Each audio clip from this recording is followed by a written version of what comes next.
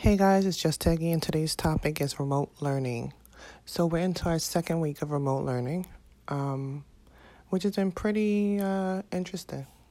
Not too bad. I was expecting it to be a bit more difficult, but I mean, we have our ups and downs. I guess the biggest challenge for us is that we use the iPad.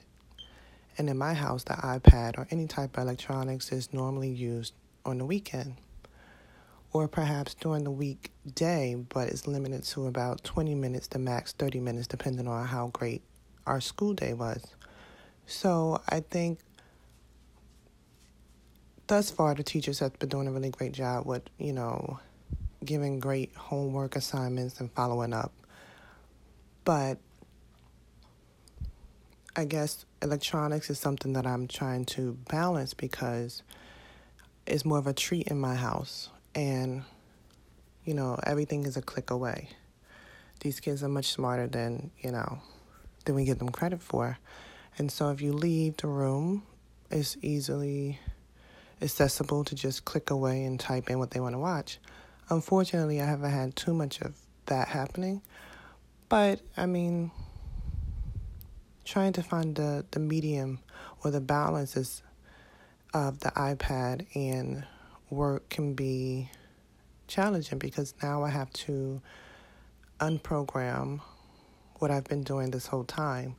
And so I will say it hasn't been, extremely difficult, but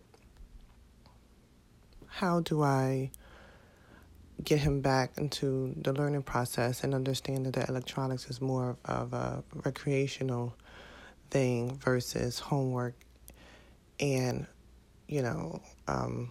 electronic time. That's what we call it in my house. So it's been, a bit of a challenge because it's just like once he's done with homework, he wants to be able to continue with watching something that he likes or playing a game.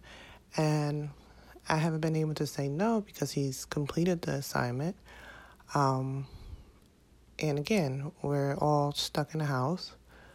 So I'm just curious to what that looks like for a lot of us. I have spoken to a couple of moms, and a lot of us are dealing with that. Some is a bit, a bit worse because we have some kids that can be very obsessed when it comes to electronics. And so, again, the weekend is something that we give our kids to celebrate the long week, right? So I have a friend who's having a really difficult time.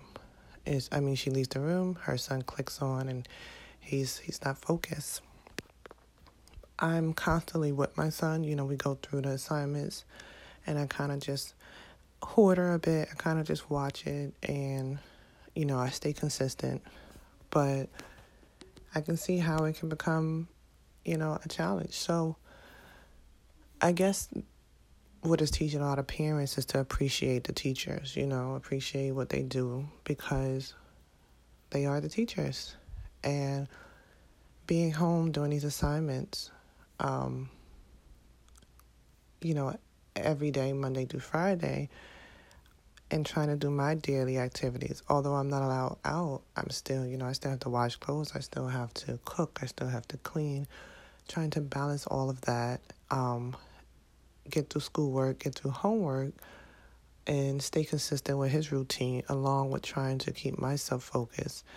I think when I'm done with schoolwork, I am just depleted. I'm like, okay, I don't want to wash a dish. I don't want to do anything right now. I just want to sit down because, I'm working just as hard as my kid, and I got to figure out this homework too. Although it's not that bad, but I still have to go through this whole process and keeping the same routine and keeping the schedule. And so this week we have speech and OT. So now that's added into our workload, which means live chats and things like that. And, we did a little bit last week. It wasn't too bad. But now I have to add that in. And so that's another hour added in. And then we have live dance and library and music class. And so it's logging on at certain times to make sure that we participate in these activities. So, it has been a great experience when it comes down to understanding the workload. And you also get to see how your kid participate and, you're home. So it's not that bad in the sense of moving around. But it is bad because they don't want to go to sleep. The schedule is totally ruined. And so, I remember just a couple of nights ago, my son, it took him about 2 hours to go to sleep. Last night, it was about an hour and a half, and he just rolled around. So it's like, getting him to bed to wake up to participate the next day, that's another challenge because they're used to going to bed at a certain time. And to be honest with you, when they get home, they're exhausted. You feed them, you do homework, bathe them, and they're out. But now they're home all the time. They're not allowed out. They can't use the extra energy. So it's that, and then school starts at 8:15. So it's just all of that you have to give to your kid and to yourself, And normally for us on the weekends, I don't really force my child to go to sleep at any time. That's kind of his relaxed day. And now his timing is just all off. So again, it is the second week. It has been great in the sense of communicating with the teacher. They have been awesome. It's actually really nice to see what they do in speech class, and you get to be a part of that and watch it. So it's been amazing in that way, but in other ways it has been challenging. But I guess that's our new norm. So I hope that you guys are figuring out. I have another friend who's just she's given up already. She's like, you know what? Right now, the only thing I'm focused on is my child well-being, and I don't want to stress them out with homework. And at the end of the day, the best thing is to make sure that you love them during this time and communicate with them. And she sent me a bunch of different articles, which I thought was really nice and informative. I can't argue with it. So it's, you have to figure it out. It's like, you wonder how long this whole thing is going to happen with the coronavirus, and you wonder, are you pushing your kid to the limit? Is this necessary? And then on the other hand, you have a lot of kids that have, disabilities, and my child's on the spectrum, and so, we've been pretty good, but you have other families that are just struggling to get their kid to focus, and that's why school is so important to a lot of us. And so, it is bittersweet. And like the other girl I was telling you about, her child's on the spectrum, and she's having a difficult time just to get him to focus, to sit down without the meltdown. So, we all have different struggles. And I'm only in the second week, so I am doing well.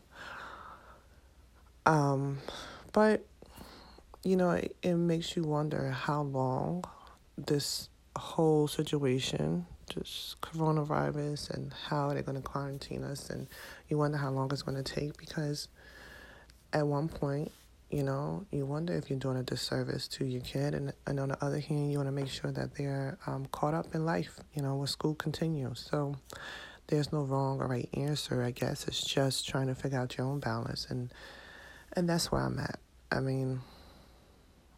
I lost someone to the coronavirus. It was a shocker.